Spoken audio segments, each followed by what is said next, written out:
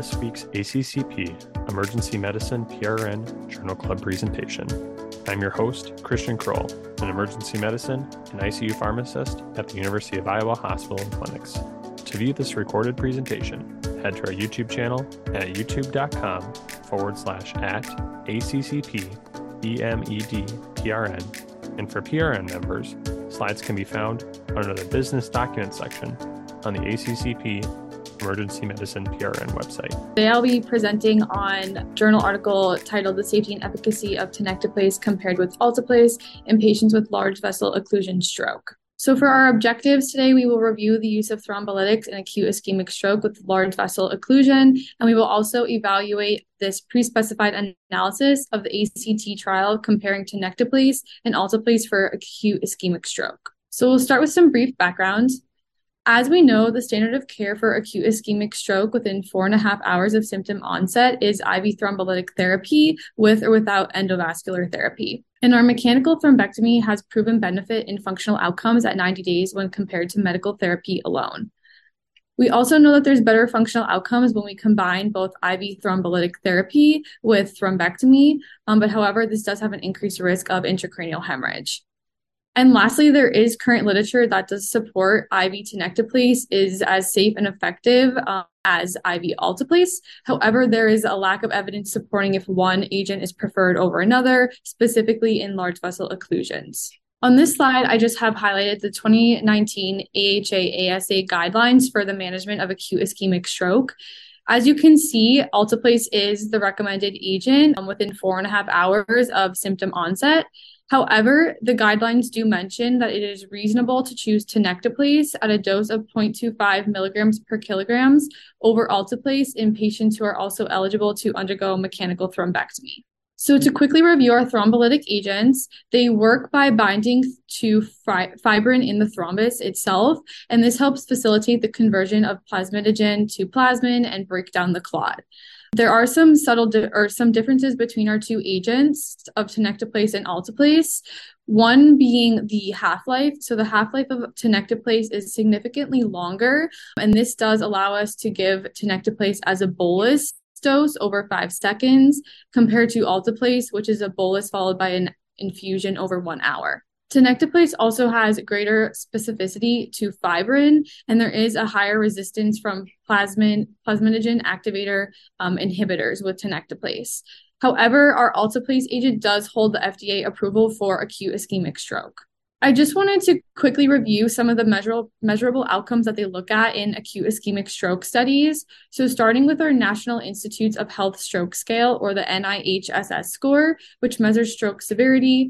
As you can see, a lower score of less than 5 means that there's no symptoms or there's very minor symptoms of stroke, with higher numbers correlating with severe stroke symptoms. We also have a modified Rankin score that looks at degree of neurological disability, which ranges from 0 to no residual symptoms and 6 being neurological death, essentially.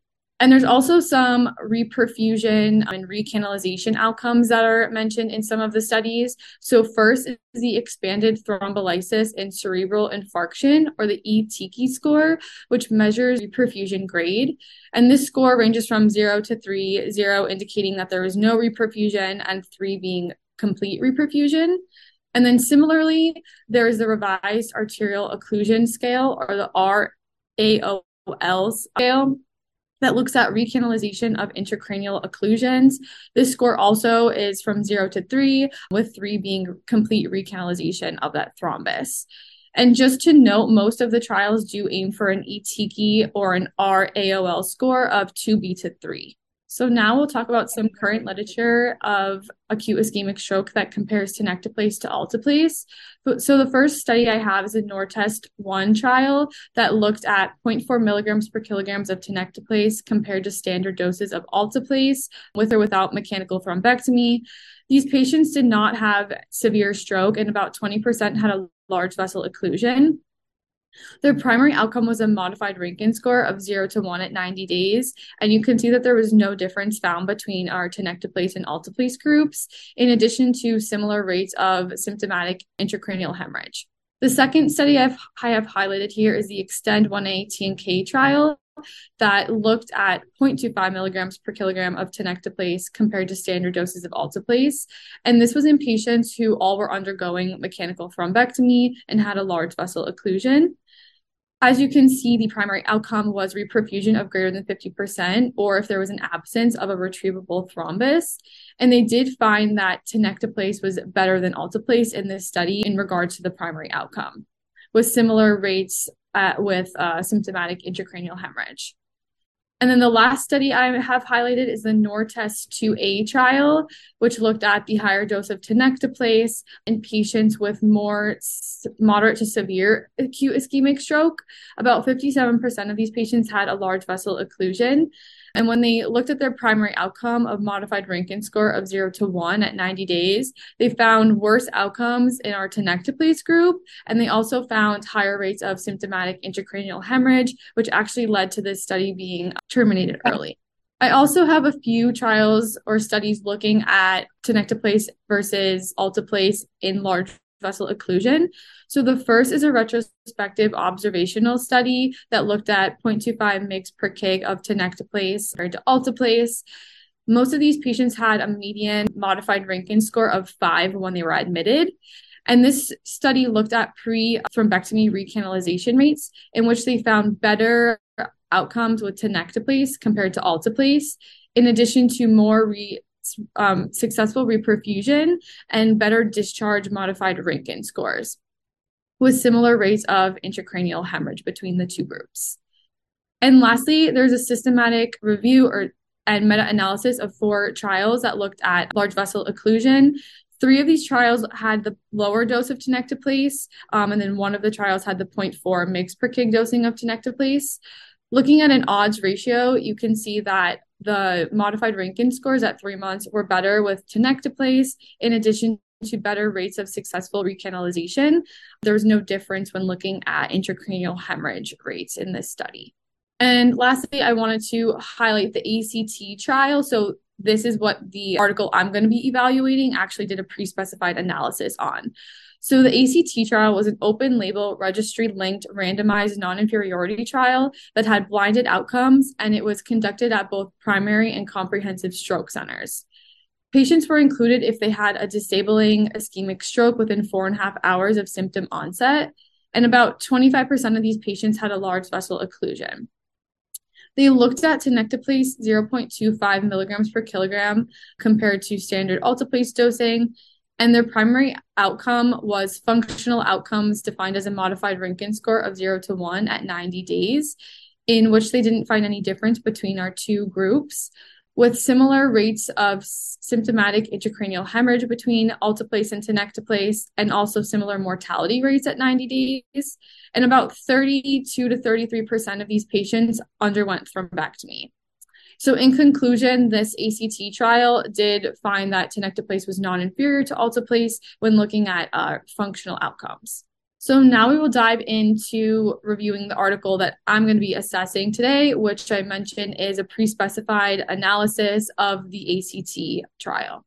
So as I mentioned previously, this is a pre-specified analysis, but we were specifically looking at patients with large vessel occlusion, and it was with a 0.25 milligrams per kilogram of Tenecteplase compared to Alteplase. They included patients that were 18 and older with acute ischemic stroke within 4.5 hours of symptom onset. All patients had a large vessel occlusion, as listed here, and patients were excluded if they had any contraindications to IV thrombolytic therapy. This is a breakdown of the study population. So for the ACT trial, there was 1,577 patients included. Of those, 520 had a large vessel occlusion. So that is our study population for this pre-specified analysis. You can see that there's an even distribution between patients who received Tenecteplase and Alteplase, and not all patients in this study did undergo a thrombectomy. For statistical analysis of this pre-specified analysis, they did use a Fisher exact test for categorical data and a Wilcoxon-Rink sum test for continuous data. There was multiple adjusted analyses based on what type of data they were analyzing, and there was an adjusted risk ratio and adjusted common odds ratio used to determine the estimates of the effect size based on these analyses. And a p-value of less than 0.05 was considered significant. For the primary outcome, they looked at a modified Rankin score of 0 to 1 at 90 days.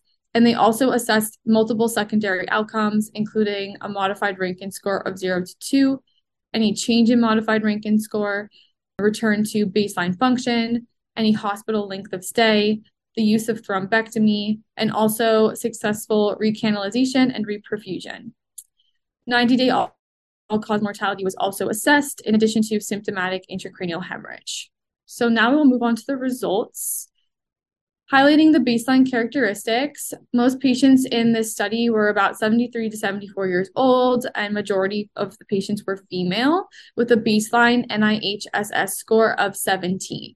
94% of the patients did go to a comprehensive stroke center, and 78% did undergo thrombectomy. When looking at the location of the patient's large vessel occlusion, you can see there was no difference between our two study groups. Most patients had a M1 MCA occlusion. For our primary outcome of modified Rankin score of 0 to 1 at 90 days, you can see that there was a trend of better outcomes with Tenecteplase with 32.7% compared to 29.6% with Alteplase, but this was not found to be significant. And there's a further breakdown here on the bottom looking at the actual modified Rankin scores. And there was more patients in the Tenecteplase group that had a modified Rankin score of 0 compared to our Alteplase group. For some secondary clinical outcomes, so there was no difference between our Tenecteplase and Alteplase regarding modified Rankin score of 0 to 2, their actual modified Rankin score, and also return to baseline function. Also, no difference in hospital length of stay or any death at 90 days. For symptomatic intracranial hemorrhage, there was a trend of higher bleeding in the Tenecteplase group with 6.1% compared to 4.3% in Alteplase, but this was also not significant. And there were similar rates of intracranial hemorrhage identified on imaging between the two groups. They also did look at these outcomes based off of patients' location of LVO, and they did not find any differences. For procedural outcomes, so looking at recanalization first with our AOL score, you can see that there was a slight trend of better outcomes to Tenecteplase. However, this was not significant. And then also for reperfusion, there were similar rates between Tenecteplase and Alteplase, and no difference was noted when looking at patients' actual location of LVO for these outcomes as well. So this slide highlights the author's main discussion and conclusion points. So they noted that there was a higher trend of recanalization with Tenecteplase, but similar reperfusion rates with Alteplase. They also mentioned a shorter time from thrombolysis to reperfusion compared to some other studies. So specifically, they mentioned it took about 53 minutes for this time frame in this study compared to about 76 based off our Extend 1A studies. They also found a trend of better 90-day functional outcomes with Tenecteplase with similar rates of symptomatic intracranial hemorrhage. And they did note that there was a limited population of a primary stroke center within this study. So in conclusion, the author noted that Tenecteplase has similar reperfusion, safety, and functional outcomes when compared to Alteplase, and they do support this as a first choice thrombolytic in patients with LVO when using Tenecteplase. I just wanted to put some of my own personal critique in here as well. So I think it was a strength that they did use a pre-specified analysis, meaning that they were planning on conducting this analysis in large vessel occlusion before they completed the original study. And this is the largest sample size that I saw of any patients comparing Tenecteplase and Alteplase in large vessel occlusions. It also was a strength that they looked at the differences in location for their large vessel occlusion just to see if we did find any differences, which we did not in this study. And then lastly, they did use appropriate statistics and regression analysis to analyze their data. Some weaknesses was that the entire population did not undergo thrombectomy. And as we know, for any patient with a large vessel occlusion, it is first-line therapy or standard of therapy to have these patients undergo thrombectomy if possible. They also did not include a lot of patients at a primary stroke center. So 94% of patients were at a comprehensive stroke center. So considering that these patients were able to get thrombectomy at their same institution, it possibly could have affected our results. And then lastly, there was no noting of any baseline characteristics within this study. So specifically for like modified Rankin score, I'm unsure of what the patient's baseline were. So that would have been helpful to know. So some key takeaways from this pre-specified analysis is that it does display evidence supporting Tenecteplase in large vessel occlusion stroke, and this may be as effective and safe compared to Alteplase. However, I do think that further controlled studies are warranted to further evaluate the use of Tenecteplase in large vessel occlusions. And that completes my presentation. I'd love to answer any questions you may have. If you have enjoyed this presentation content and would like to hear more, subscribe via your favorite podcasting app. Additionally, make sure to check out our YouTube page for all recorded presentations. Thank you for listening to this week's ACCP Emergency Medicine Journal Club presentation. Join us weekly for review and discussion of new journal articles in emergency medicine.